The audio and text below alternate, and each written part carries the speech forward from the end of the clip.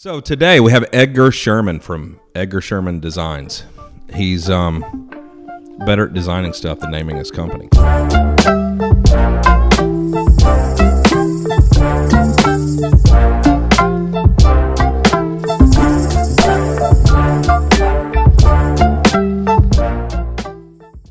Edgar, welcome to the show. Well, thank you. Is it a show? Yeah, it's I was recurring. just about to ask if we were starting. It's recurring, so it's got to be a show now. What should we do? What do you mean? Talk. That's what we do every week. Edgar Sherman Designs. That's the name of the company, correct? Yeah, ESD. ESD. All right. My goddamn acronym. When did you get out of Massachusetts? So once I graduated college, honestly, because then I moved to Derry for a year, and that was cool. I basically ran the shop out of my buddy's basement, and then moved to Nashua last year, and was working in my townhouse on the third floor, and then recently got a shop over in Nashua too, which is a nice big facility, and been there for 6 months now, I think. Nice. Well, So- how long have we known one another? Let's see. Ivan introduced us together, I think, and that was when I was in college, so it's been at least 3 years. Oh, yeah. Okay. I was going to say, I thought you were in college Yeah. in Mass. Yeah, still. because I remember Ivan's like, "Hey, I'm going to Q. Do you want to come?" I'm like, "Absolutely." And I'm like, "I got to text my professors. I'm skipping school." Yeah, that's Worth it. Yeah, worth it. Totally worth it. Yeah. So, man, I know with it starting advanced armament, it's kind of the same process. Out of my house, in the back of a shop, I had 300 square feet. Yep. Did most of the work in my basement. Had my buddies come over at night and give them beer and pizza, and we'd play movies and assemble silencers in the living room. 100%. Yeah, those are good times, man. I don't know. Stay in the moment. That's my experience from this, or my advice, because yeah, it's always you're trying to get to that next level. But man, those times were some of the best times I had in my career. It's fun times because it's scary. Like you transitioning now to having a shop and then employees and things like this, it becomes a real business. Yeah, it's terrifying. Yeah. So what all do you do? What does ESD, Edgar Sherman Designs? What do you do? So we're probably known, or I'm probably known for the sling. That's definitely the main thing. But the goal for the company is to basically be a problem-solving company. Yep. And that there's a lot of issues that I see with military equipment or for law enforcement and such. And a lot of those problems come in that people aren't using human-centered design for a lot of things. And there's a lot of issues with just equipment out there. And I want to try to solve those problems. And What's human-centered design? He went to school for industrial design. Didn't Yes, I went to school for industrial design. Human-centered design is basically the concept of adapting equipment or designs Make around it feel people. good, Adam. Feel good. Ergonomics. Yes, ergonomics, making things adapt to people. One of the first things I noticed specifically with the sling is that a lot of people are always trying to figure out how to use whatever sling they have. And it's always like, hey, I got to learn how to use this equipment. And to me, it's failed. If you're handing someone a product, whether it's a rifle or, I don't know, your iPhone, whatever it could be, and they're like, I don't know how to use this. I got to learn how to use this. I got to go to YouTube. I got to figure things out. It's not very intuitive in that sense. And so one thing that I want to try to do is just make it so people don't have to think about their equipment, that they can just use it and it flows with them and it works with them and they're not fighting it. You know, thinking along those lines, this week I had a chance to shoot that new, is it Lago Arms? Lago, to make that alien pistol? alien. Yep. Yeah. So I shot that, and it's cool. I like it. I see they're selling online for like $10,000. I'm not so sure it's $10,000, but it's pretty cool. It's interesting. But right away, I noticed all of the aesthetics and all of like the industrial design aspects of it. And when I grabbed it and gripped it, it reminded me instantly of a new cordless drill that I've got, and in a good way. That they spend, and it's I forget what brand it is, but you can tell they spend a lot of time and effort and energy on ergonomics, like the company did that made the drill, and that's what the alien felt like to me. It's like they made it to fit a human hand. Yep. They put a lot of effort into it, and there's a lot of guns that don't feel that way. Like whatever, a lot of times like double stack 1911s or something, they just ergonomically don't feel correct.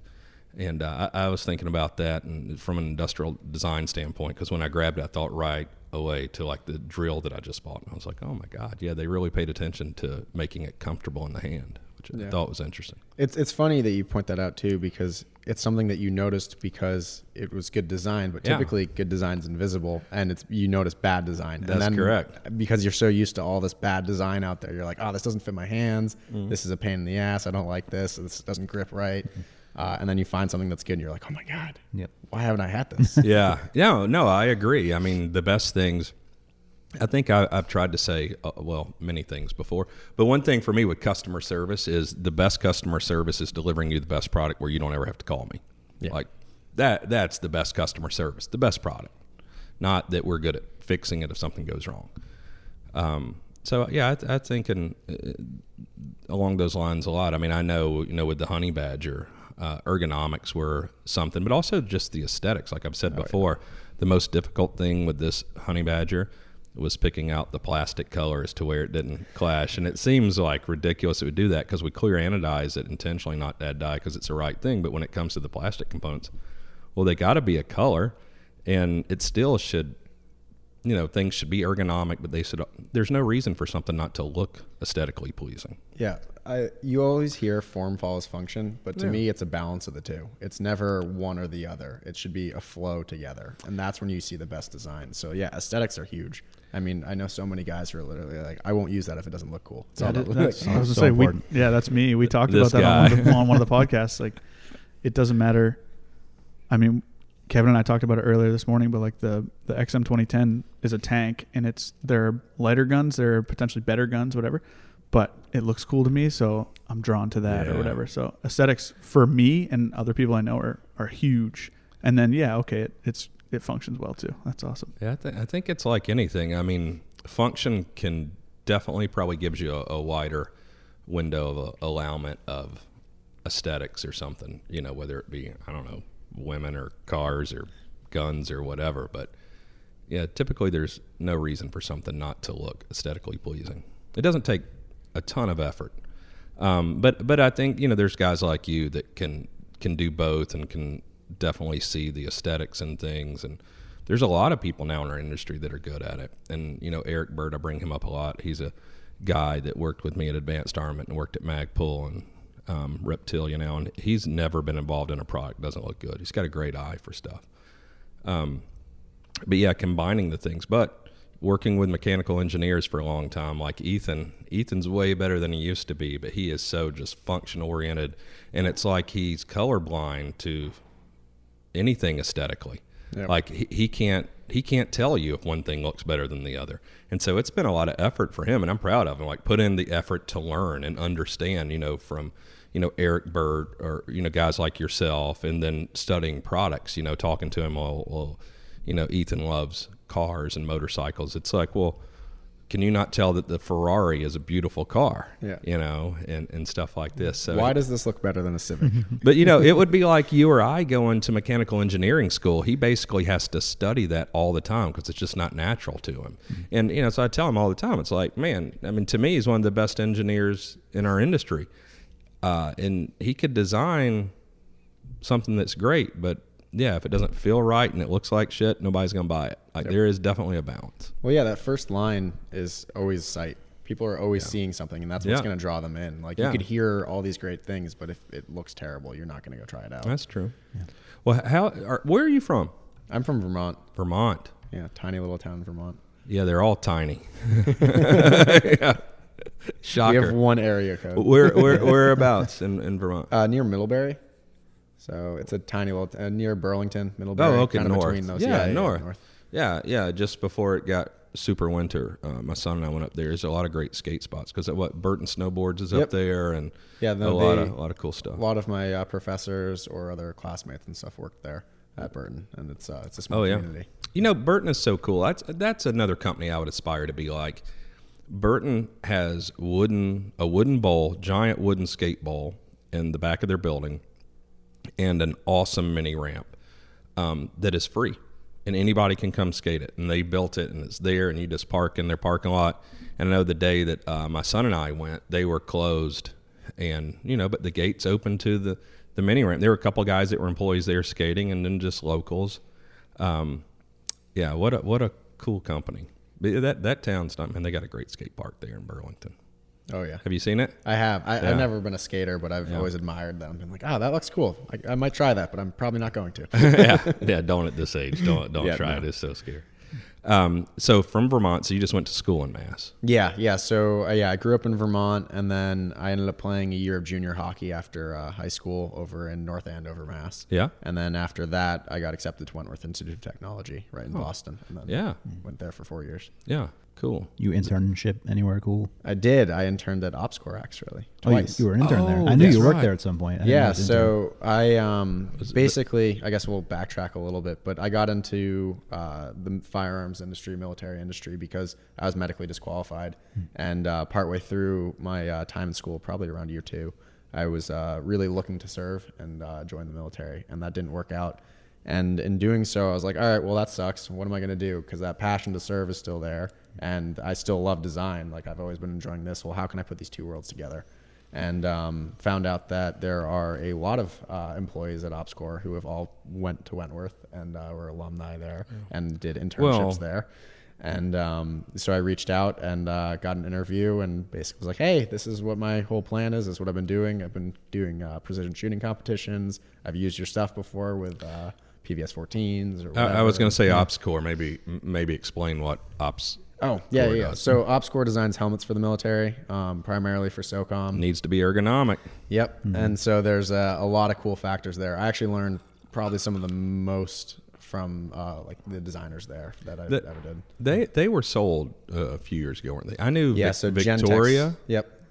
Did Victoria, was she one of the owners? Yeah, she was. So I believe she sold the company with her and her husband, maybe. Yeah, and they it was picked up by Gentex, because originally it was a company called Artemis, and they were this small little firm that did a lot of helmet designs for like the NHL or for NFL and other sports. Yeah. And then they integrated rails into the helmet systems and applied that and worked with the unit, and then they picked up from there, and then eventually Gentex bought them.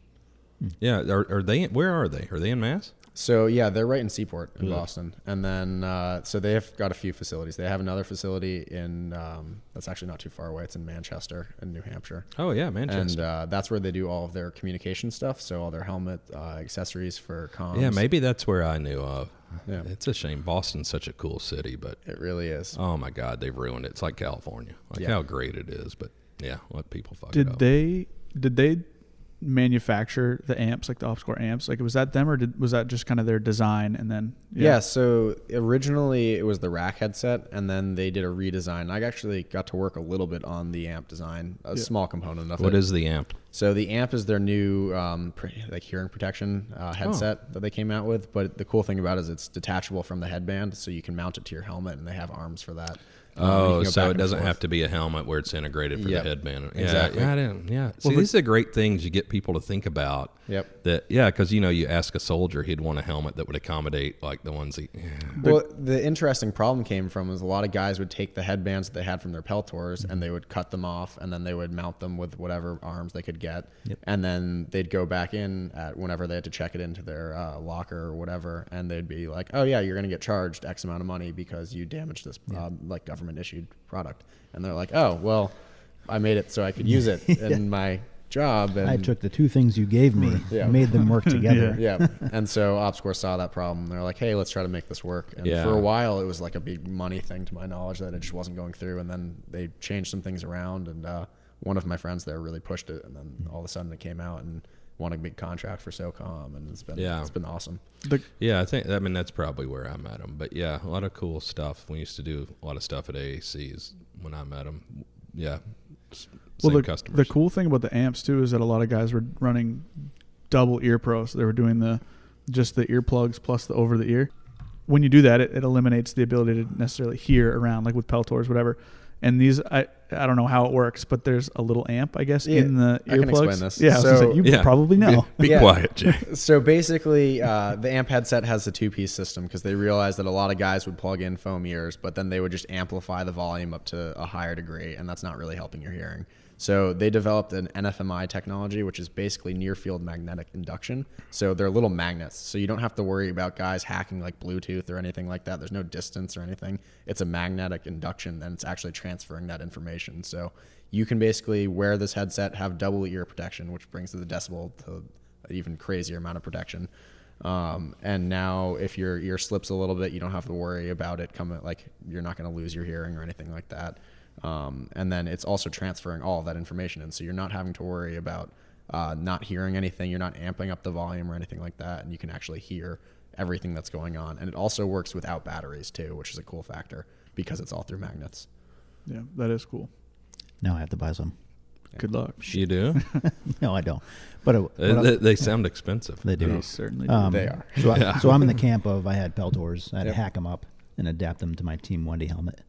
So that leads me into, I'm assuming you're an OpsCore end user, biased, whatever the reason. Is it because it's better than other brands? Or I guess why is OpsCore better than Team Wendy or any other major helmet provider? So yeah, I'm definitely biased because I got to work there and I know the team there. And that's something for me, like any company that I would ever promote or anything like that, I typically know people in that company and I really like those people and the product's also great. So that's like, it's always a double-edged sword in that sense, if that makes sense. But yeah, so OpsCore, like one of the things that really sets them apart is just the amount of testing they do and things. They have a really great design team with engineers, industrial designers, so everything has a purpose. Nothing is on there for no reason whatsoever. I mean, you get down to the paint and how it's all done. Like the Kark paint has materials in there that are supposed to help with infrared. Like sounds like Q.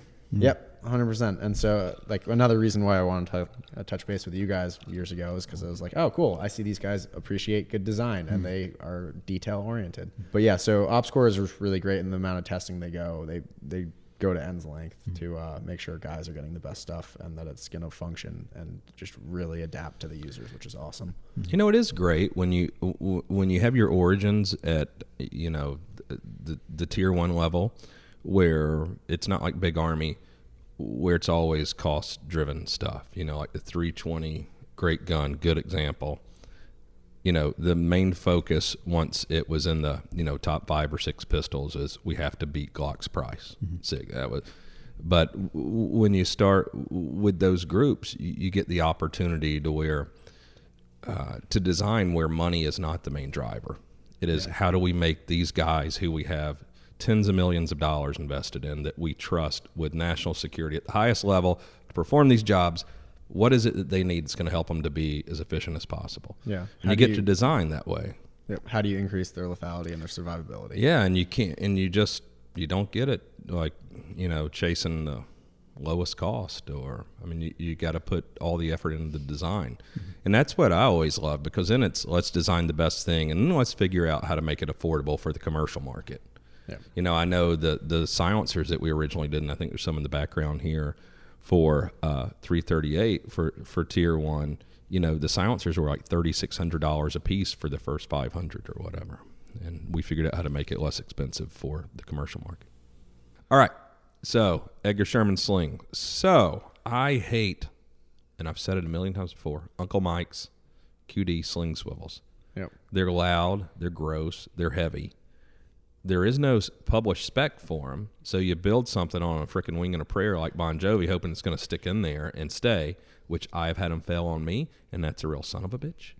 And so when I met you showed me your sling. I didn't know you were. We met. You were doing a sling attached with paracord, which on the original Honey Badger, if you Google it, and I'm sure Thomas is going to post a picture up right now, it was, we did not, because Ethan also hated them, for the very reason of there was no specification and tolerance range on how to make it to ensure that they always lock in and don't pull out or whatever. So the original Honey Badger, if you Google it, it's paracord attached where we have the QD sling swivel. Now, after saying all that, we put it in the new gun right there. And so that was the idea for Ethan. He, on all the original guns, tied paracord front and back so guys could attach their slings to without having to use loud, heavy, ridiculous. Anyway, so we're at Edgar Sherman. That's what you do, right? Yeah, so I agree to that entirely. I think for me personally, I use paracord for just about everything. I think the only time I wouldn't use paracord and I would use QD swivels is if it's kind of a flat range thing and you're moving one sling to numerous guns. But yeah, that's why I made slings cheap and $40, $45. So it's like, hey, you can outfit all of your guns with slings. Well, when they told me you're coming to do the podcast, like I'm unpacking a lot of my gun collection now that I've moved from Georgia. And I went through, I have a whole sling tote. And I went through all the slings that I have, starting from like World War II all the way through. Like there's probably 100 slings in there. So getting even more modern things where we were testing stuff 10 years ago for this and how big and heavy they were. And there were some that were, comfortable because they had elastic or they were wide and they had some kind of cushion in it. But then I'm looking at them all and it's like, holy shit, what is this? A sling for an M60? It's huge and it's heavy and I can't even figure out how to use some of them. So I loved your sling in the sense that I think that's what you focus on, so I'll keep talking for you. Yeah, no, it's just super simple. I think that's, everyone tries to overcomplicate things. They just try to add things for solutions, just add, and then just gets heavier and bulkier and just shittier. I mean, yeah. That's what I think about a lot of gun design, too. Before you know it, you've got an 8.5 pound 9mm and carbine. It's like, well, that's useless. Metal buckles that then you have to hang stuff off the metal buckle to use the metal buckle. Yeah, no, it's asinine to say the least. So paracord, for like jumping back to that. So paracord, I think, is one of the best tools just because everyone has a plethora of it. Whether if you're military, especially if you don't have paracord, then what are you doing? And so it's super cheap, it's affordable, it's lightweight. And it's super replaceable. Strong as hell. Yep. It's not loud. Yeah. Tolerance isn't a thing. Oh, all the great things. 100%. So when I designed the sling, initially I made all of the attachments to your rifle sewn in. So it was sewn in QD swivel, sewn in HK hook, sewn in paracord. You did those originally? Originally, and I was hand sewing all of that. But then the issue came into of like, hey, if someone wants to change something up, then they can't. So maintenance is an issue there. If someone said that they wanted QD swivels to start and then one of the QD swivels breaks, now it has to be mailed back to me. I have to resew it. I have to put a new swivel in. Or if they just go, hey, I actually don't like the swivels, I want to go to paracord, then it's like, okay, you can either cut your sling and adjust it that way or send it back. And it was just a nightmare. So paracord to me, I think, is one of the best options, but having customization is important. So all the slings are open-ended and they've got tri-glides in the end. So if you want to do paracord in the front and a QD swivel in the rear for some reason or whatever it is, you can adjust that. But paracord was definitely the concept behind it is like, hey, let's designate something to this because it's going to be set up on this and you can get it perfect how you need it and keep it that way. And you're not going to have all this metal clanging around. You're not going to worry about moving parts. Like QD swivels, you have how many little ball bearings in there? At least 4. And then you have a whole spring system and all these other things. It's like, okay, what's going to fail here first? A really tight knot that's been melted together in paracord, or all of these little ball bearings and joints in this tiny little area that has no tolerance scale? No, it reminds me, like, I love the Harris bipod, but it's very 80s. Yep. Just the whole concept of it and the exposure and the springs, like all the stuff. There's a whole lot of parts in it. I like simple. And when a sling especially, and for me, if you got a really heavy gun that's ridiculous, maybe you need a padded sling. But I, most of the time, do not. I'm carrying a very light gun, and I want a sling that matches that, and I don't want it to rattle.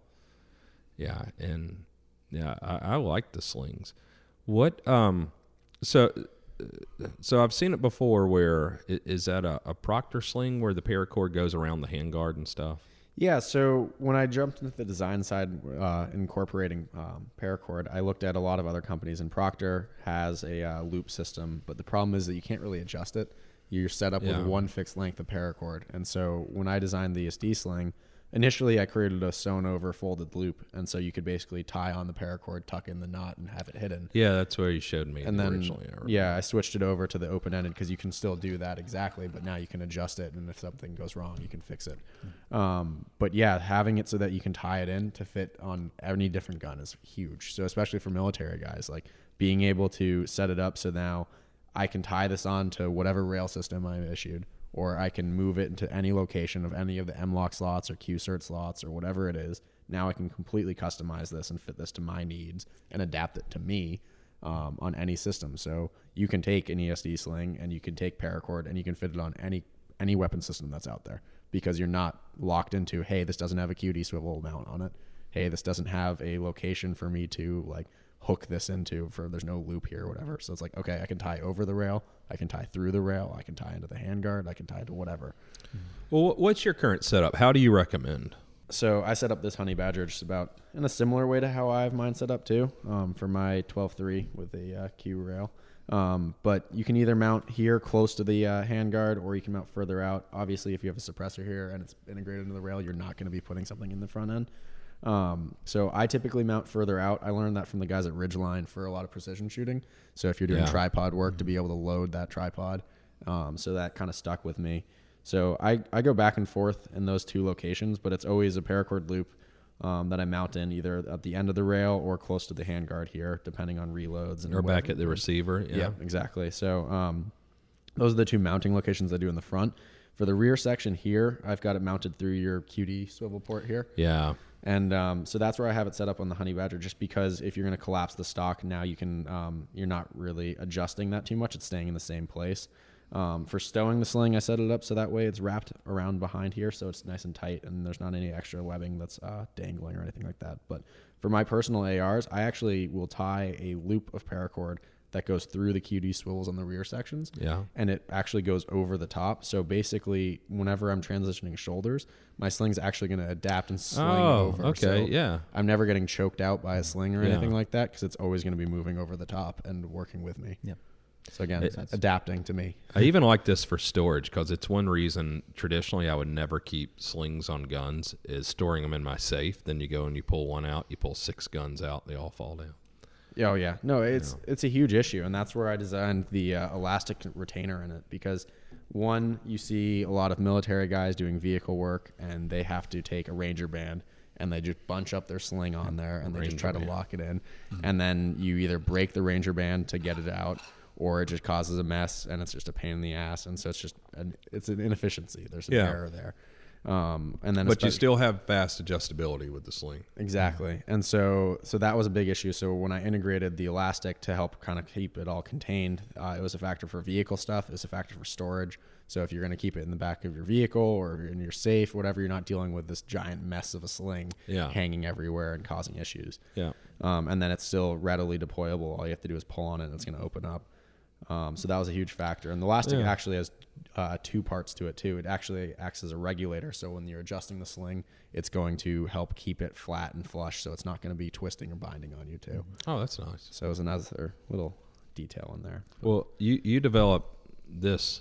You did this since I first met you? Yep. Yeah, so that's the ESD pull tab. So I ran into an issue with production where I was using another company's pull tab for slings, and they stopped manufacturing them, and there were some design issues with it, but the manufacturing was the huge selling point for that. So I ended up going through and designing my own pull tab system, which you are playing with right now. Yeah. So what are the factors in this ergonomically that are better than what you were using? So the shape of it is actually set up similar to like a charging handle, in that it's not going to slide through your fingers. So if you guys are looking on camera, it's actually going to fit between my fingers here perfectly and stop. So I'm not going to run into issues now where if I'm grabbing on this pull tab, that it's going to, my hands are going to slide over it. The original one you were using was just a circle, right? Complete circle. Round, and so you could easily slip over it, whereas this, you're actually going to catch onto it. It's still got a hole in the center, so you can do pinch techniques and stuff like that. So if you want to grab a more finite detail or whatever, or if you want to do gross motor function, you can still grab onto it and you have something. And then to install it, you fold it over itself, just like the prior designs. But the nice thing is that this is great for zippers too, for bags, because you have a quick access point, and because of the material, it's got some rigidity to it, so you're going to get some consistency there. Yeah, I told you I just came back from a trip yesterday, and on my Arc'teryx bag broke one of their cheap glued in pull tabs on it. Yep. So this will be going on there. Yeah, no, these are great. I'm getting a bunch of other colors. We'll have to do some blue ones for you guys. Oh, and thank you. So your original sling had sewn-in ends. Yep. Sewn-in ends for whatever attachment method the person wanted to buy. It had the off-the-shelf pull tab. What else has changed since the first one you shipped to today? Yeah, so there's been a lot of little details.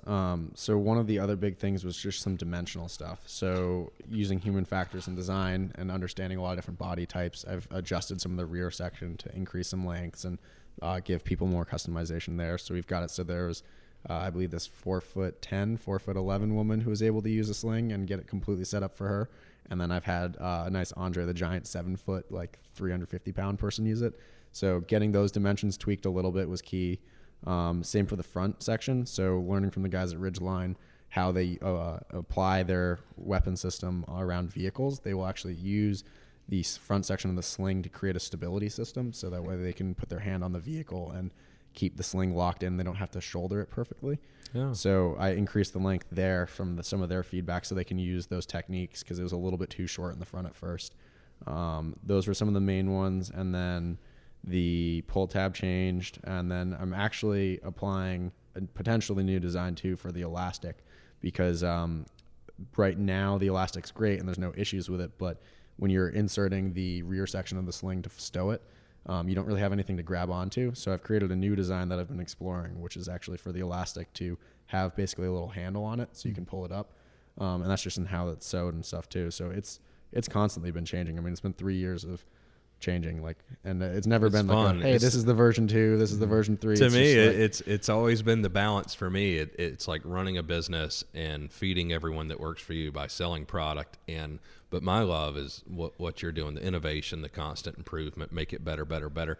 It's interesting in thinking about things. It's like, it's a sling. Like, in some ways, who gives a shit?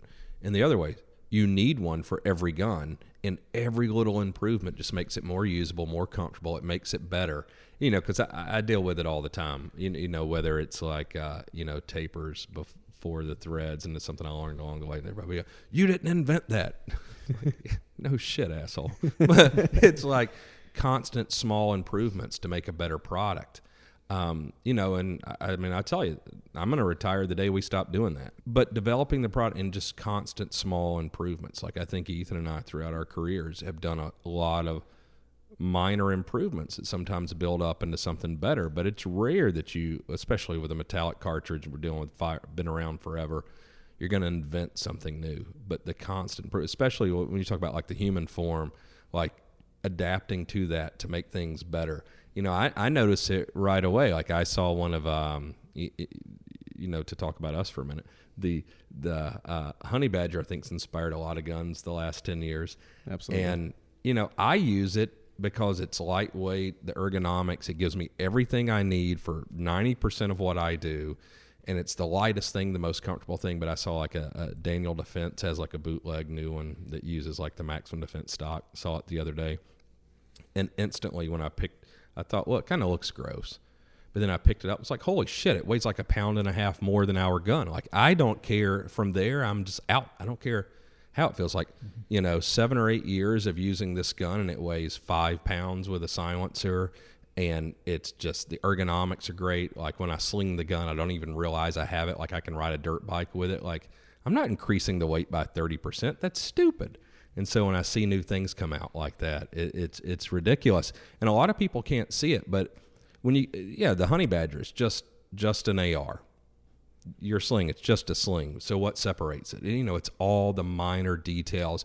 But just like the Honey Badger, what I'm hearing with your sling is every aspect of the sling, like paying attention to it, wanting it to be the best. How do I improve the way it attaches to the gun? How do I improve, stowing the sling? How do you improve the adjustability? Like, all these things make the best product. And it's not that, Edgar Sherman's going to invent the first sling. Like, who gives a shit? Yeah. It's like, make the best sling. That's what's important. Yeah, the devil's in the details. I mean, it's 100% true. And I think one thing that people, especially on the internet, always miss out is that hands-on experience with things. Because it's, hey, what makes this better? And we can show that through videos and we can explain that.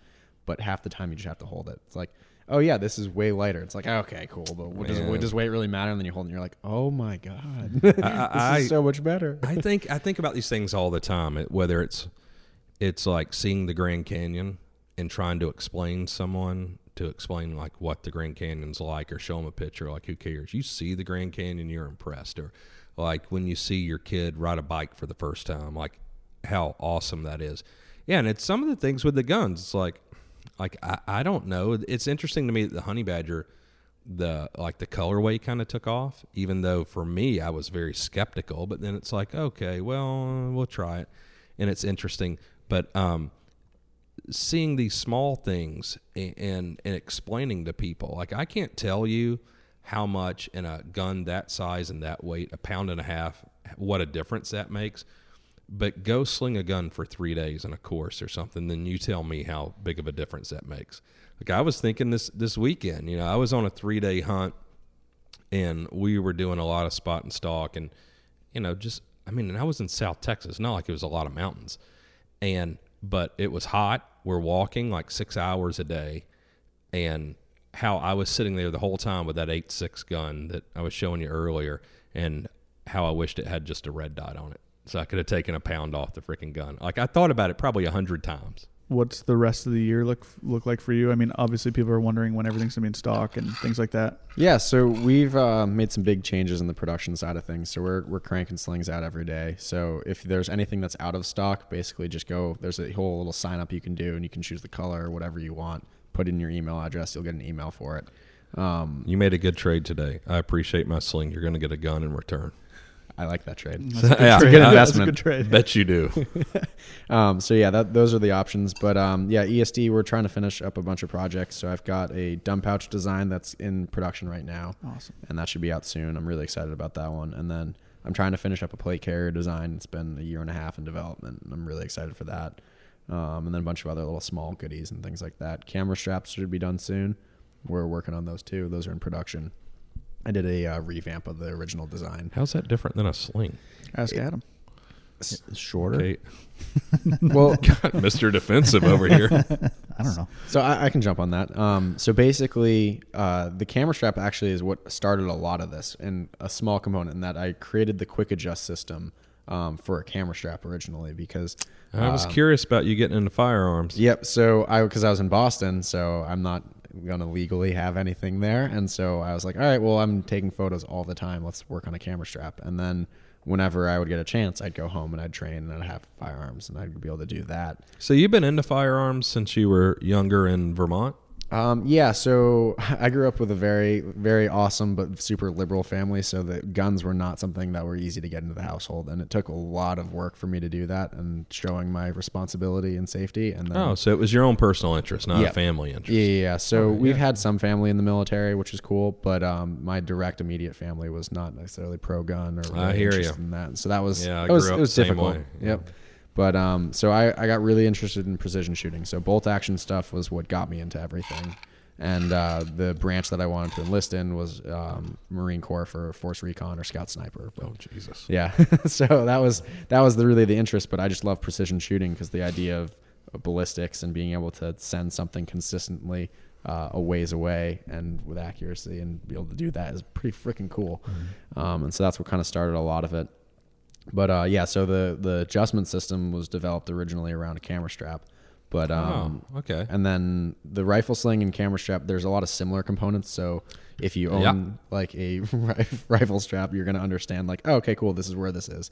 In that you're going to have your major body adjustment, and then you're going to have your quick adjust. So that way, if you need to increase length or whatever, you can do so. One feature that I added for the camera strap, there's actually a small little loop that's going to be directly attached to the camera for your hand. So if you want to detach the rest of the sling or the strap from it, you can just have a hand loop and you can adjust that and that's run cool. your wrist or just your hand. And then you still have the functionality of the stowing features and things like that. But it's really just more, hey, let's, again, adapt this around the user and give them some capabilities they don't have, because a lot of camera straps out there are just like, hey, here's a piece of webbing. You also brought me a foregrip for the honey badgers. I did, yes. So is that something that you sell, or that's just something you... I do, yeah. So those are in stock on the website, I believe, too, or at least they were. But this is the EFG, which is the enhanced foregrip. Originally, I was just going to go AFG, but apparently Magpul patented that or copyrighted it. So that's taken. Yep, exactly. So the concept behind this is I wanted to create a really lightweight but ergonomic grip for rails. And so I designed this with human center design and understanding ergonomics there. So now when you're actually gripping this, your wrist isn't going to be put in a really uncomfortable position. You're going to actually gain a lot of torque on the gun, and you're going to be able to really control it and have stability. It's got a hook on the bottom, so when you're getting your grip, you basically have a stopping point, so you're going to build consistency there, because consistency is key. It's set up so you have some different grooves on here on the back side and on the front. So if you're shooting in weird positions, you have something that you can kind of grip on, have stability and consistency. It's set up to be actually the same width as almost all M-LOK systems here. So it's one, aesthetically very pleasing in that sense, but two, it gives you more contact area on your hand. So a lot of grips out there, they're very big and bulky, and you're not really getting good surface area. I would not have let you put that on my gun if it were big and heavy and ugly. Yeah, exactly. This weighs 0.5 ounces, which is the lightest on the market right now, to my knowledge. Oh, geez, that's a humble brag right there. Hey, it's going on 0.5 ounces. What's Q do? It's 0.5 ounces. Fucking sticker. So and it's great. They're 3D printed too, which is cool because I think that's going to be the future of manufacturing for a lot of things. And so it's an SLS print. So basically, in layman's terms, it's a giant powder, like a bed of powder. That's a nylon powder, and you take a laser and you melt that all together, and then you reapply some of that powder over the top, melt it again. So all of the layers are all completely sintered together, and it's extremely durable. So you can smash this off a barricade and it's not going to break. And if it does break for some reason, it's actually going to tear versus fracture and shatter. So it'll actually hold its rigidity and structure. So if you do damage it, it's not rendered useless. And you said those are in stock? Or they should be. Last I checked, they were. We put a few hundred of them in stock the other day. So cool. Yeah. Okay. I'm probably not going to break it. My usage. There's only been one that's been broken so far, and it was because we were trying to remove a BCM rail off the gun, and we were taking a metal hammer and using the grip basically as the hammering point. Stayed on the gun even though it broke. I think about winter stuff, and we're working on a new project now, and the engineers asked me, they told me like they're testing what they're going to do and asked me what I thought. And, that's all I think about now. I mean, what are we looking at? Like 2 feet of snow outside right now. Yeah.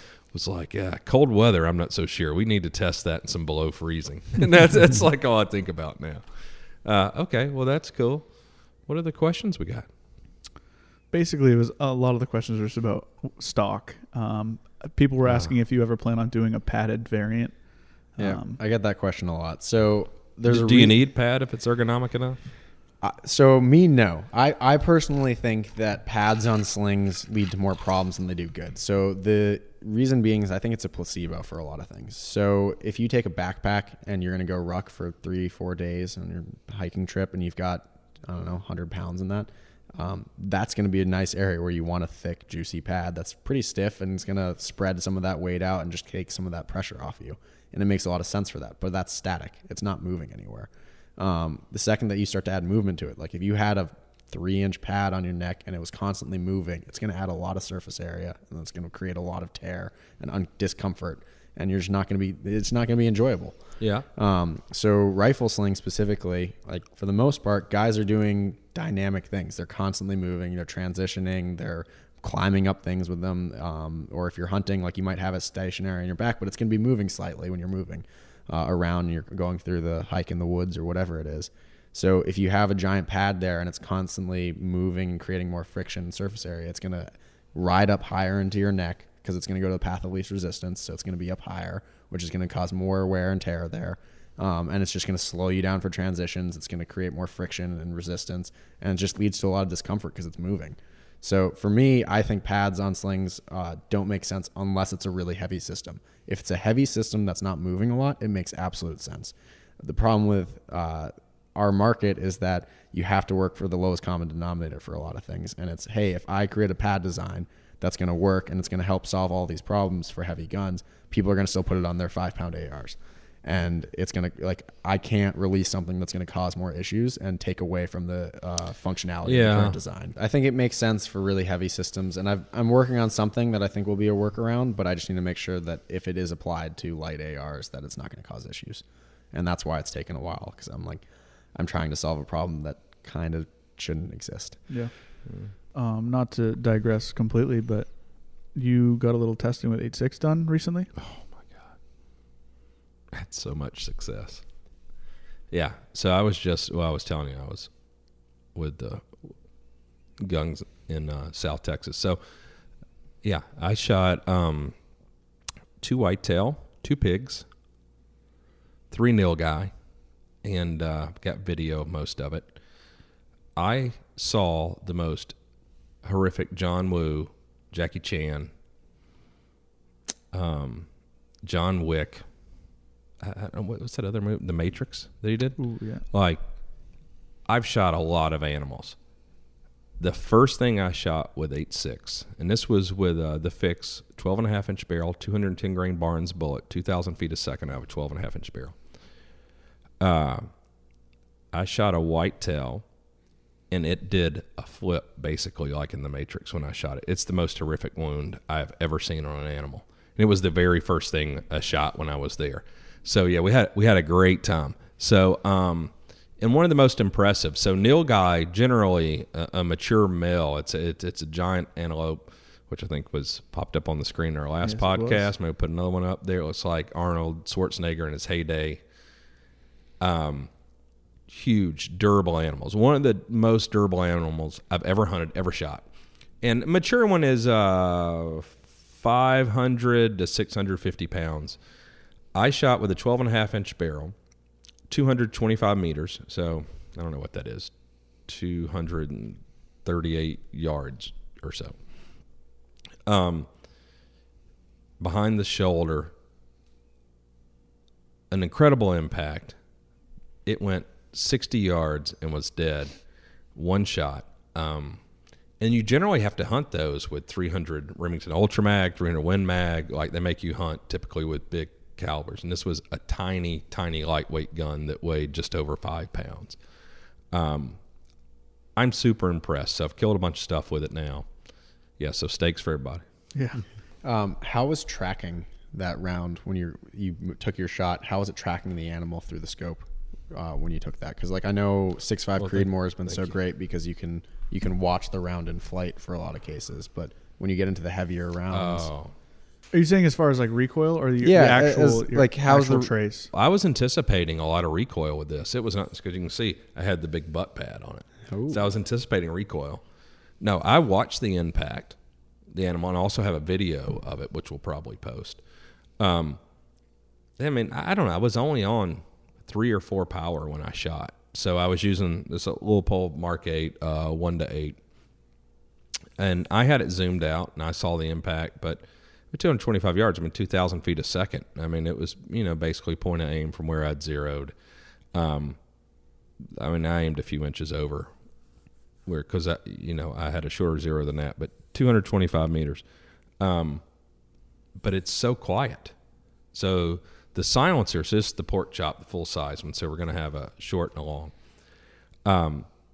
I was suspicious. But going back to what I was telling you guys, when we developed the silencers for 338, for the silencers we did at Advanced Armament for some of the Tier 1 groups, the first Titan silencer I ever shot, I was amazed at how quiet it was. It was a lot of volume. It was a slant baffle design, like all these things. But it suppressed. It was quieter than any 308 suppressed I'd ever heard. And this was the same way. When I went there and confirmed zero, I actually texted Ethan asking him muzzle velocity, because it seemed like it was almost subsonic ammo.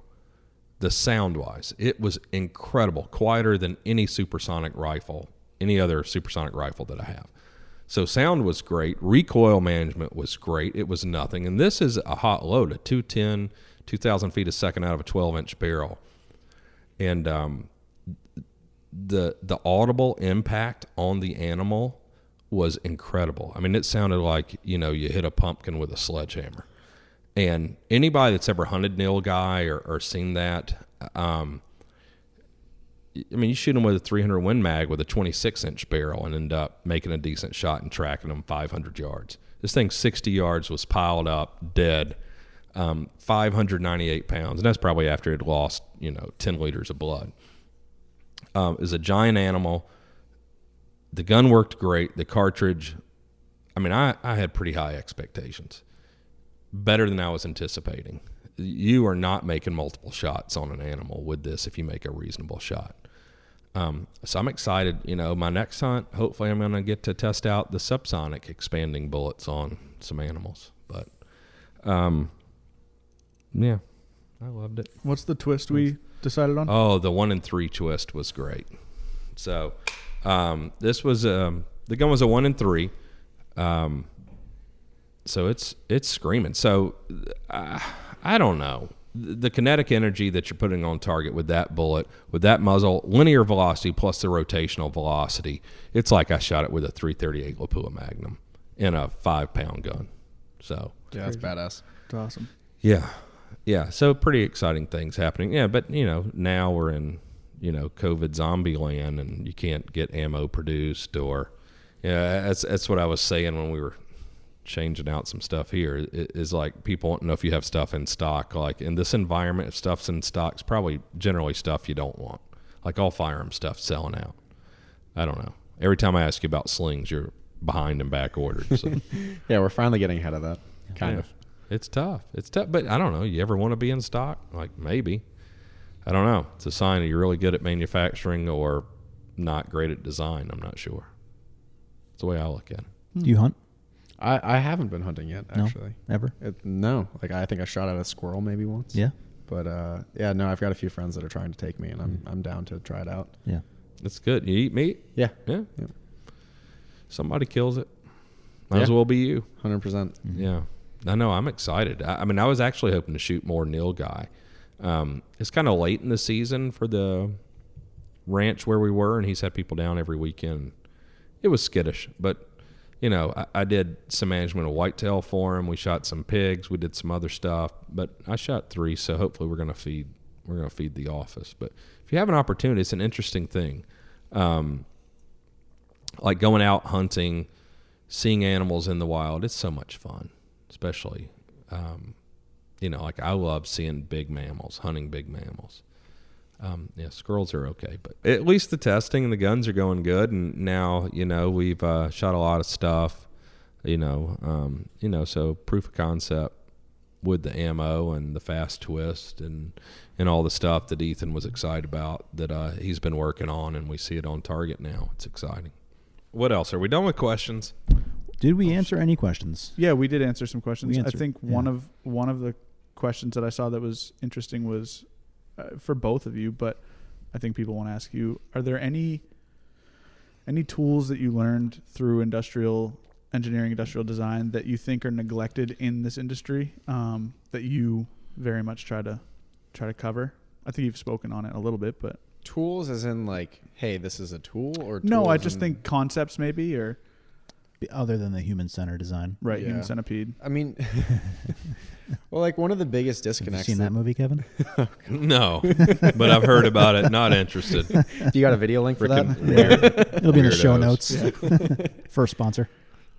One of the biggest disconnects that I just see in the industry is the relationship between companies, whether they're engineers, designers, whatever, and shooters, and training and doing those together. Like a lot of companies out there, they might be shooters, but it's like, hey, let's go plink at the range or something like that. But you don't see many companies that'll actually go and test the stuff themselves and go and shoot this. Like you'll talk to an engineer and it's like, oh, hey, how did the testing go of that? And they're like, I don't know, I handed it off to this person. They did that for me. Whereas like talking to you guys and then just myself, it's like, all right, cool. I've learned a lot about my own skills and about different problems that are faced in the industry for equipment by testing things myself and understanding that, and then looking at it from the designer perspective of, hey, what are the problems I'm facing here? And eliminating variables here is a huge one. And that actually kind of transitions to another question that I had for you guys is, when you designed this 8.6, how did you eliminate variables to try to know what things were good and what things were bad? Because for me, whenever problem solving, I'll go, hey, what's going on here? What are all the different issues? And let's start to check off things that I know I can eliminate as an issue or a variable to that. Oh, for us, 8.6 was, it's Tier 1 originally brought us 300 Whisper, which we developed 300 Blackout. And in solving those problems, instantly we wanted to do something for like SR-25 base guns, a short action 308 size thing. And we started with 338 Federal years ago. But I mean, you're right. It's variables and eliminating the issues. So with 338, for instance, Federal, with great cartridge, inside 300 meters, it's far superior to 308. The problem is if you want to load big, long, heavy bullets into a 338 Federal shell, it's too long to fit in an SR-25 magazine. So, it's the same thing with 260 and 6.5 Creedmoor. Like 6.5 Creedmoor became successful because as bullets got bigger, longer, heavier, the 260 case, the shell, you couldn't load a long 6.5 bullet in it, and it fit in a short action. So just shrunk the case, made it more efficient. And so that was one thing we did here. I mean, there's not a lot of new here. With 8.6, it was what went right with 300 Blackout. It's designed for a short barrel, and that's great because for the military, barrels seem to be getting shorter. We fight in urban environments, stuff like that. We want it to cycle in a gas gun, super and subsonic. So we have to have a case length that accommodates big, long, heavy subsonic bullets, and it'll still fit in a magazine. You want super and subsonic expanding. What we realized, we didn't do everything ahead of time with 300 Blackout because we just couldn't foresee all the issues. We didn't know it was going to blow up like it did. If we could do it, we would have gone faster twist earlier, and then some of the stuff that was adopted, we could have had the subsonic bullets be more effective having a faster twist. But they adopted a bullet, and then we couldn't spin the bullet too fast because it'd come apart out of the muzzle, so we stopped at 1 and 5. Well, controlling it from the beginning and knowing that we could get a lot more energy and better accuracy with subsonic, we did fast twist barrels for 8.6, and so we're doing that from the beginning. So it's a 1 and 3 twist, and so we're able to get a lot more kinetic energy by spinning the bullet fast because we're limited in linear velocity, but we can get rotational velocity. I don't know. I think it's all these things. It's like we want to work in a gas gun. We want to only change the barrel. And you just start going through that whole process. Well, it almost sounds like you guys started with the magazines too, because it's kind of, hey, guys going to be able to use this. So what's the base source of feed? Okay, magazine. All right, I mean, cool. That's with any gun or any design. I mean, to me, because as people ask me, and I'm so sick of, like, you talk about, Jay, these questions. Half the questions, I just want to slap people. It's like, oh, well, 375 Raptor is better. Mm-hmm. Okay, well, what the fuck's better mean? It means they have it. Yeah, exactly. Yeah, like and they're financially committed to it. You hand load it. You've got it. You form brass. You shoot out of a bolt gun. Yeah, it's like shoot out of a bolt gun, shoot out of an AR, non-adjustable gas block, super subsonic, have it feed reliably, full magazine capacity. So many variables. Right come there. Holler at me. I mean, barrel change only. Don't change the bolt. I mean, that's all this is. 300 Blackout, part of the beauty of that, it's just a barrel change. 8.6 Blackout, just a barrel change. Yeah. You don't have to do all this other stuff. 300 Blackout, I will say, is not the best 30 caliber round. It's not the best round out of an AR if you're shooting far or, like, what is the thing you're trying to do? For us, it was a shorter range, compact gun, the power of an AK-47, as quiet as an MP5 SD with subsonic, that you could feed through an AR. Because that's part of this thing when people ask me about Wildcat, like whether it's 458 SOCOM or 375 Raptor, even 6.8, like rounds that are very good when you just look on paper, very good. Like terminal ballistics, like your BC, all these things are good. Okay, what's your delivery system? Like, I don't know. What are you shooting it from? What gun? You want a bolt gun? You got a single shot? Oh, you got a magazine fed? You got a gas gun? How are you going to do that? It's all these things. So for me, am I trying to do the best thing? I'm trying to do the best thing for what we think is important, which I want something that has can give the military an additional capability that they don't have in some weapon systems that they currently inventory, and it can be a commercial success and not be too foreign. Nobody has to buy a $7,000 gun. If you've got a gas gun in 308, it's a barrel change. If you've got a bolt gun, a Remington 700, or if you want to buy our guns, we have guns available, and it can do all of these things. You don't have to change the bolt. You don't have limited magazine capacity or, not great reliability. When you open the bolt face up on an AR, it gets super weak. It was designed for 5.56. When you open it up for these other cartridges, even 6.5 Grendel, which I love, like you're greatly affecting the longevity of that weapon because you're reducing, the bolt face of the gun. So you're making it weak. You're going to break lugs eventually, probably 10 times, 20 times earlier than you're going to in a 5.56. So it's a combination of all these things and having actual engineers, not someone that can just develop when you're looking at it so with such blinders on, and I want something that's better at killing at this range. That's great. And it probably does. But again, what's the delivery system? You got to feed it in that delivery system. And what's the mass market to it? Like, I think there's a weird zeitgeist with the entire industry in general, and even you may see it with the people asking about pads on the slings and everything like that. There's this idea that people seem to want one thing that will do everything, whereas like the Honey Badger was purpose built. Like it was designed to do a certain thing, and it does it very well, and it can also do other things. But I feel like you see it with these hybrid cans that you can shoot 22. Oh, that's ridiculous. I feel like why not get the best thing in that category? I know it's not necessarily achievable. I can't just go buy the best gun for this, and this. Well, but at least aim to it. It's the Swiss Army knife effect. People just want to have one tool that does everything, but that's just not possible because you have one tool that does everything moderately okay. You're right. The Swiss Army knife. But, I think there's pros and cons because I can say that, but then this is also a huge compromise. Sure. But it is covering so many things. Like, to me, this is a Swiss Army knife. If I want something that's just going to kill something the best at 100 yards and I'm only going to shoot one shot, that changes everything. And for our company, I'm generally in charge of deciding what's our priority list and what are we trying to achieve.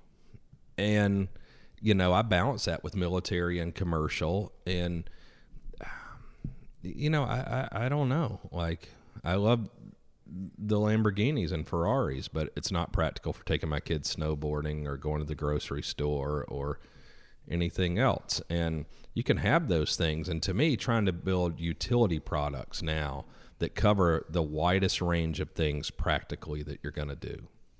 I always look at it as like a range. Like you can create, like modular is always better is what a lot of people will say, but there's always a limit to that. Well, you think there are people who are very into modular, but a lot of times you see within our industry, and I'm sure it's all industries, BC is the most important. Like the tightest group is the most important. The weight of the gun, people that are just, what are the other things? Like people get hung up on one aspect of something. And that's great, but it's like PSR. Every asshole that shoots PSR, and that PSR is awesome and it's incredible, and there's so many guys that can shoot in that. But that is one thing you're doing. Yeah. I do not care about a 25-pound 6.5 Creedmoor gun. It's like just useless to me. So there's things we can learn from that. But when people get hung up on one aspect of something that there's 100 variables. You're never going to develop a product that can be successful, that can sustain a company or feed lots of families and deliver something that's useful to everyone.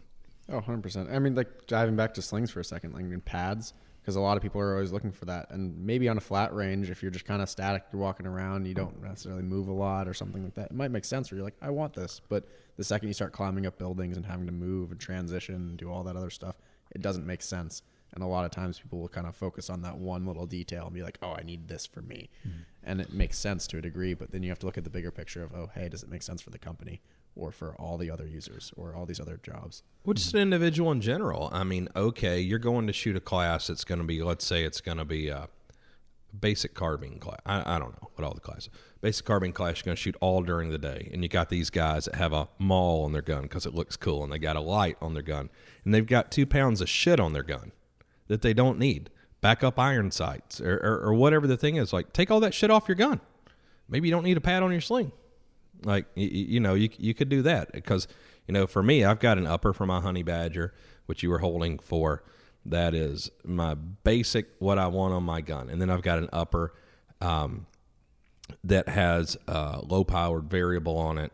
And I've got a flashlight that I can move between the two and a green light. Like, I don't keep extra stuff on my gun. I want it lightweight. And then I don't have to have a pad on my sling, too, which is great. To answer your question, Edgar, or comment, whatever it was, about 8.6, I think in like the shortest sentence, it's just a culmination of years of lessons learned. Yeah. I mean, and it's so great because I had somebody yesterday social media me, it's, 338 Whisper. You've done nothing original. Like, number one, I didn't set out to be fucking original. I set out to be successful. Number two, okay, asshole, this is a 308 base cartridge, and 338 Whisper was to go in an AR. It was subsonic only. This doesn't go in an AR-15. It's not based on a 221 Fireball case or 223 case. It's based on a 308 case, which we ended up using 6.5 Creedmoor shortened up. Yeah, and it's just like what you said. It's like I don't have the brain to go and invent a lot of new original things, but the culmination of lots of experience and what's practical and what do, and for me when I'm working with the military, what do they need?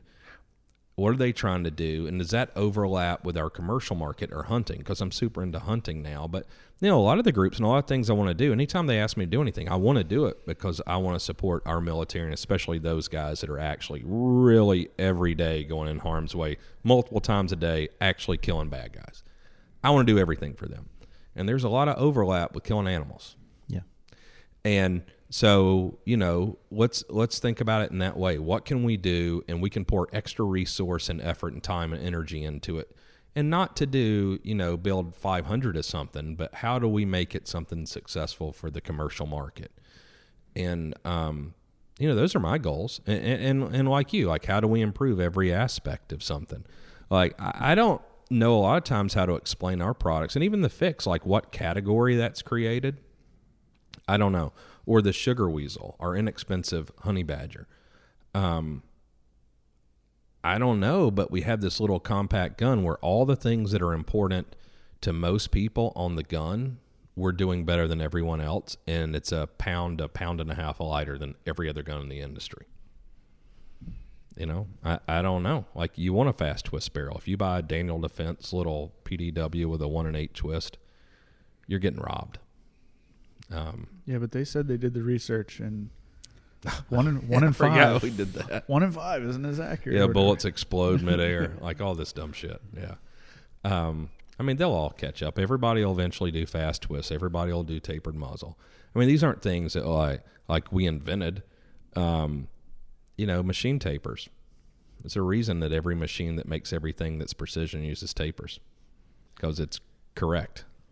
That's a good point right there too, is that a lot of people in the firearms industry only stay within that industry, in that circle, and they don't take any inspiration from things outside of that. Dumb. And I think that's the biggest mistake, because I studied abroad in Germany for a while, and when I was doing that, I got to go to a BMW and see how they'd manufacture. And one of the coolest things for me there is that I saw that they would take one body of a car and they'd cut out left and right steering wheel columns. So they basically set it up so they could set up one body universally in their manufacturing and adapt it to whatever country it's going to. And that just saved them tons of time in production, and it was just way cleaner and more efficient. And so I looked at that, and I had already done that when I was at OpsCore for one project, where I had to basically take a design that would overlap and work left or right side, and create a one like uniform piece that could be just kind of cut out or whatever, and work for both sides. And it was like, oh, cool.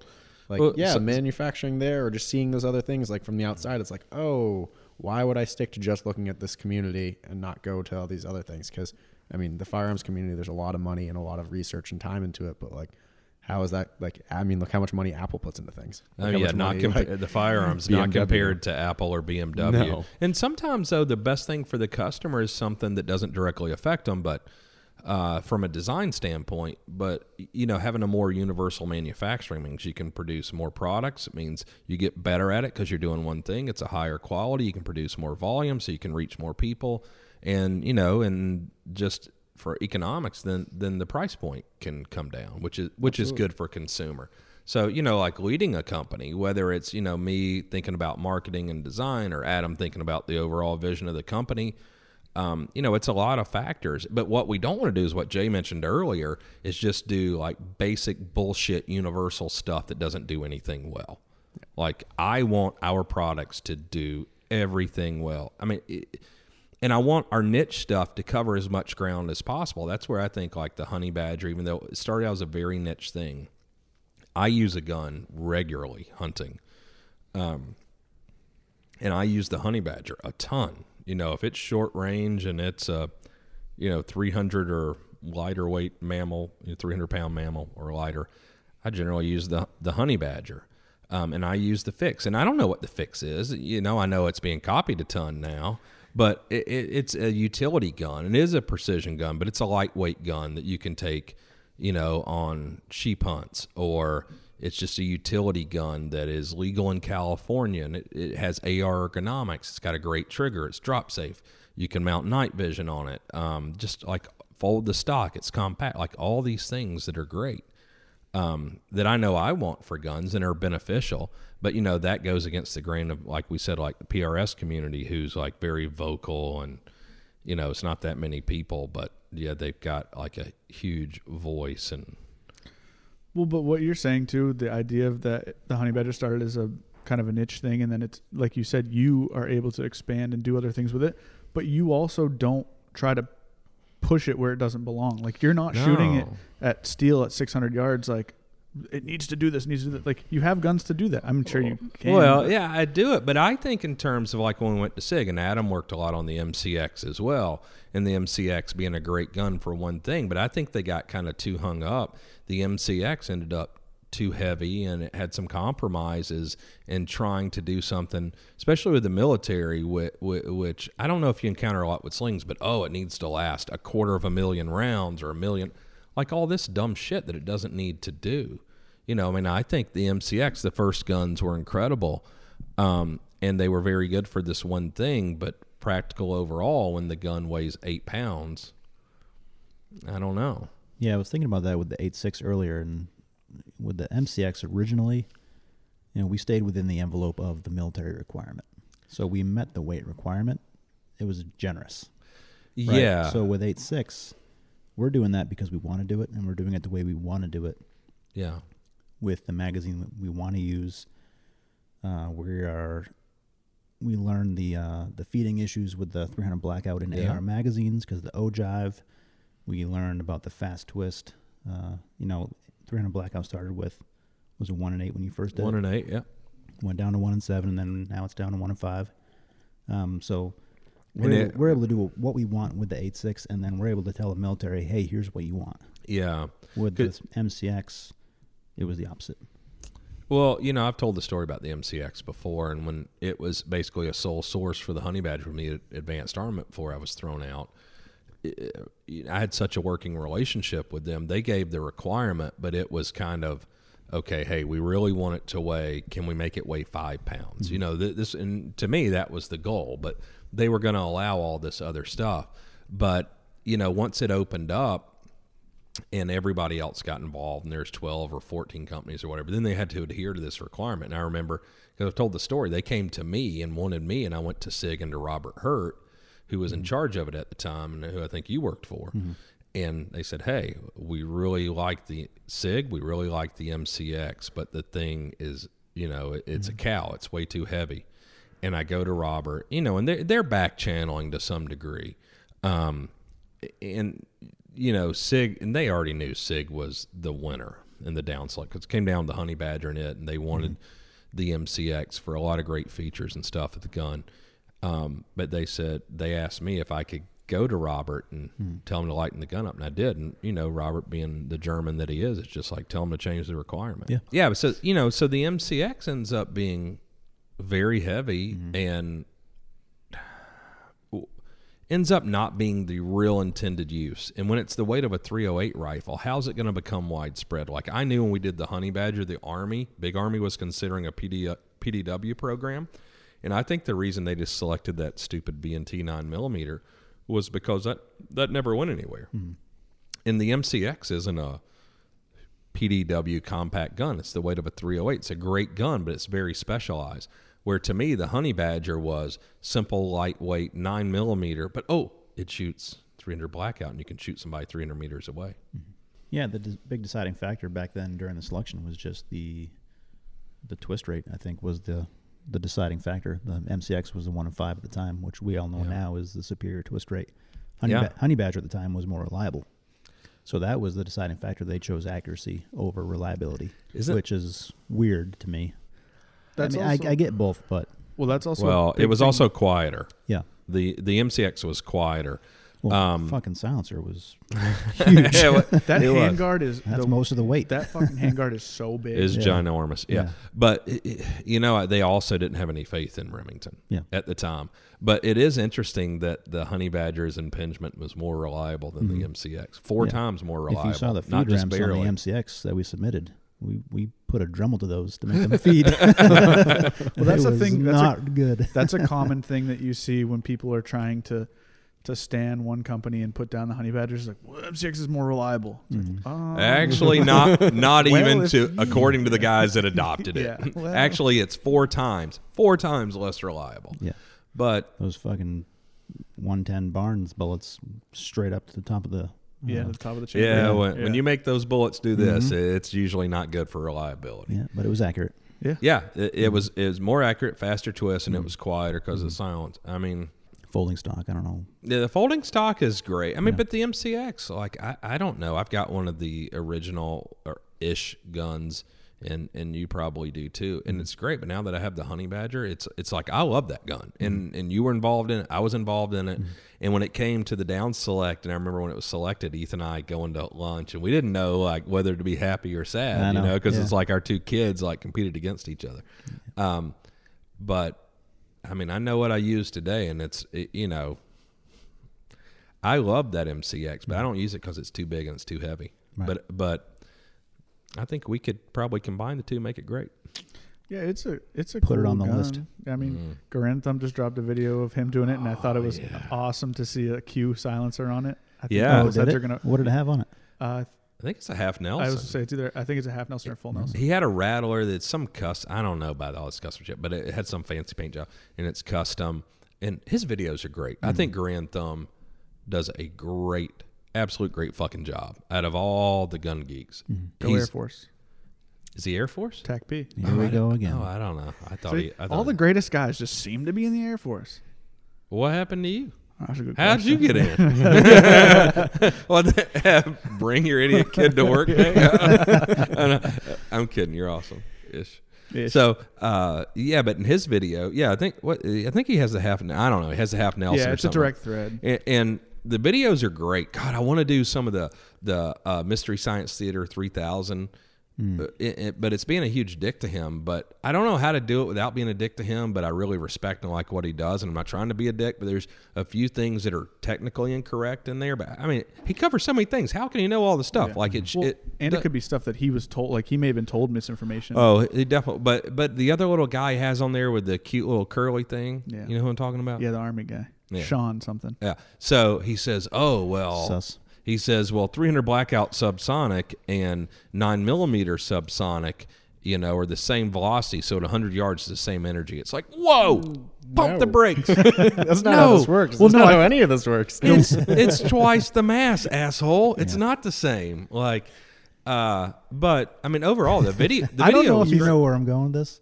Maybe. What? We asked a Tyrant question on the last podcast about can you shoot subsonic? Yeah. And I think you did say something along the lines of them being similar. That's pressure, though. Yeah. That's this guy. This guy was. They have similarities, but it sounds like this guy went off the rails. He's talking about like kinetic energy. Garantham asked him about basically at about 100 yards, what kind of kinetic energy are you getting from these subsonic 300s? And I don't know if he said subsonic 9mm or supersonic, either way, but he said it's about the same as a 9mm, which.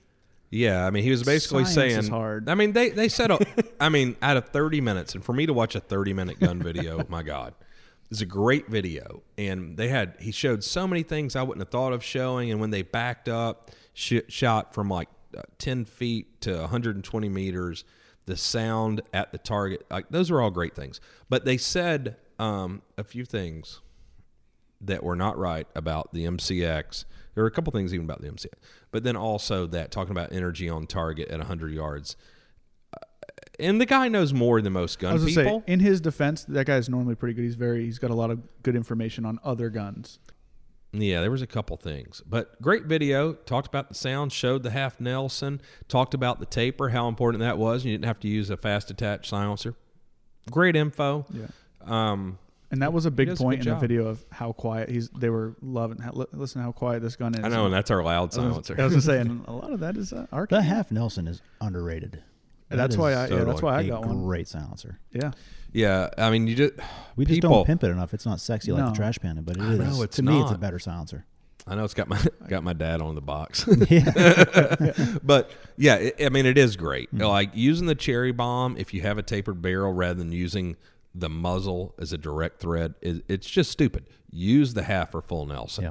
They are, the problem is like so many companies are so, you know, what's everyone else doing? And I don't know. You probably see it with the slings and stuff. Like it's probably, I don't know when we'll get people to stop using the QD sling swivels. Oh, it's going to be a while. Yeah, just because it's the same. Did you see we just changed it on our fixed rifle? I did not. No. Yeah, the stock is different. There's no longer QD sling swivels. There's just a little place for you to wrap some paracord through. 86 that shit. Yeah. Yeah, because I hate it and I'm sick of it, and they're a pain in the ass. And we've had to get complete rifles back because people's slings wouldn't fit into the QD swivels and to change them out when they send their sling. And I'm like, this is stupid.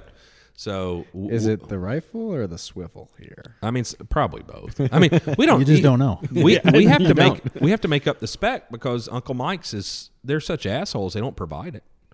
So how do you know how to make something that's compatible with it? You know, and they don't make a socket for our gun, which I would gladly buy from them. Oh yeah, if there's a socket that was 100% matched, and you could just implement that. Yeah, easy. Or just like a available TDP that we could look at. Yeah, or just paracord. I mean, that might be the best. Well, jumped ahead a little bit there. But, you know, and then people, too, buying, like, QD sling swivels that are airsoft, and they don't realize all the things. So, anyway, I was so sick of it that we just took them out, threw them away. The new stock just has a slot where you put paracord through. And we came up with is it called the Slingleberry? Yeah. Slingleberry. Which is a paracorded little QD socket cup that you can put into that if you want to use the stupid Uncle Mike's QD. But, yeah, so the new one, we reduced parts. We lightened the gun up. We made it mow better. And, you know, screw Uncle Mike's. I like it. Hell yeah. It's just screw Uncle Mike. That's the part I gotta hell yeah. I gotta get a t-shirt for that. Do you have a silencer? I do not yet. What? I have no. So I have one, but I need to fill out some paperwork for it, and then I've got to order some others. What do you have? It's just a silencer, or it's not silencer. God no. It's a. It's okay if it is. SPS 30 cal. No, what is Who it? is SPS? Oh, Surefire. Yeah, it's the Surefire Mini. Direct thread. Mini 2. No. Is it the SOCOM Mini? Yes, that. Oh, okay. He's lying. I don't know all the things. What is that silencer? It's like the 5.56, the SOCOM, the R2 or whatever. It's just a little shorter. Yeah. That's cool. That's that. Just because everyone that I am friends with has that muzzle device. They look cool. They're durable. They're fucking loud though. Yeah, it's not. You know how they won the contract? I do not know. Because our SR5 silencer, the flash hider went over the barrel slightly, and when you put it on the Mark 18 Mod 1 or whatever their Navy definition is, or name. Anyway, the handguard was longer, and the silencer would hit it and wouldn't go on. But on the M4, beat it in every category. There you go, a little trivia. So the 1,500 Mark 18s that are in the arsenal fucked up the whole contract for everyone. Now Surefire gets to pimp their SOCOM silencer, which we did win the other 3 awards in that contract, by the way, and Surefire didn't, so suck it. But good silence. They're cool. You have one sitting in a shop? Yeah. Yeah. Are you going to get an FFL for your company? Yep. That's the next step. I just got to make sure I get approval from the people that I rent from. Yeah. And then that's important. FFL and SOT. Yeah. Nice. All right. What's on the list? Need to get you some silencers. Obviously, all our silencers. Obviously, you have to say that. All of that here, stuff. But, I really, really want an MG42. Yeah. That's kind of the long-term goal. Nice. Well, you're a precision guy too. Do you have a go-to rig? So I used to always run, like I built up a Remington 700 and 308, and that was what I learned all precision shooting on. And now I have a 6.5 rig. I haven't even shot it yet because I've just been so busy, and I don't think I have much ammo of it. But I really want to get like an AI. I want to get a fix at some point too, just to have that kind of different system. But I love that side. I just haven't been able to touch on it for a while. You do a lot of scope carbine up at Ridgeline? I have, yeah. We want to get up there. Yeah, I want to take one of those classes. What is Ridgeline? Is that Tim O'Neill's Ridgeline thing? Defense? Yeah, they're like across the street from Team O'Neill. Yep. Right? Yeah, they're partnered Dalton, with them. New Hampshire. They have a ton of land now, right? You can shoot out to a mile there. Yeah. It's awesome. Yeah, I ran my 308 there, and I've run all of my gas guns, everything, and it's awesome. Oh, let's set something up. Let's do something. We'll invite Edgar. Yeah. Yeah. That'd be fun. I'd love to take a class there. Seems fun. Yeah. Yeah, we'll do that. I mean, Ethan's been wanting us to do like Team O'Neill driving school for like 10 years. Maybe we should do that. Couple J turns. Yeah, we should do that. I mean, we should really make that a thing this year. I probably even enjoy that more than the shooting. Yeah. We'll shoot. Probably be a lot more useful living up here. Jesus. Yeah, they've got some cool classes up there. That's for sure. Yeah. Well, what else? You're growing the company. Things are good. Yeah. You're wanting to do a dump pouch. Gotcha. So the funny thing with the dump pouch is I'm going to call it the sap bucket, a little ode to Vermont, a little maple syrup. But I want to do 2 different ads for it. And one would be... Tell me it's a Super Troopers thing. There's a little ode to that. So you guys have seen Step Brothers, right? Yeah. We're familiar. You know the therapy scene or whatever where he Will Ferrell comes in afterwards and he's like, I've traveled 500 miles to plant my seed. Yeah. Lumberjack. Yeah, lumberjack. So I want to do some daydreaming scene. 100%. Yeah. So I want to do something similar to that and basically just like make the tree just like sploosh and just like, because the entire bottom of the dump pouch is mesh, so it's meant to drain everything. So if you're doing anything in the sandy environment or you're doing maritime work, it'll all just get out of there. So I just want to do some sort of funny, comical, like, I don't know, something like that. Yeah, I like these stickers that you brought me. Oh yeah, so Letterkenny homage. Yep. You're young and into everything. You know everything. I know everything. Do you ever work? You just like you hired the right guy. Yeah. All right. Just plays on his phone all day. Promoting Q. I've not seen an Instagram post today. Oh, I made one. Here. Don't worry. Oh, you did? I'm doing his job. I've been here. Oh, man. Shots fired. I mean, I am not good at working for a company, but what I do know is when the CEO starts doing your job. To be fair, he was sitting next to me when I did it, and I asked if I could do it. Thank you, Adam. Seems even worse. Jay runs this shit. All right. Well, Edgar, thanks for coming out. It's good seeing you. Yeah. Where can people find you? Tell us. You can find me on Instagram at Edgar Sherman Design or on my website at Edgar Sherman Design. Those are kind of the 2 main points. .com. Yep. .com. All right. We'll put you in the show notes, all your links and everything. Yeah. Everybody that asks questions on Instagram, ask better questions next time. Yeah. You can't end it with one those good were one. Bad. Ask the dumbest question that was asked. Okay. Ooh, that's a good way to do it. If your question didn't get answered, it's because it was not a good question. It sucked. Ah, man, I feel bad putting these people in blast. No, you're not saying their name, and this is how we learn. Say their name so they know to ask better questions next time. This is specifically to Edgar. Oh boy. Why Edgar always got to talk about my mom like that? And that was. Do you want me to say their name? You might not know. Yeah, say it. That was from GP Dynamics. Oh, okay. I know exactly who that is, and it's because their mom gives me butterfly kisses at night. Ooh. Damn. That might be You hear that, GP Dynamics?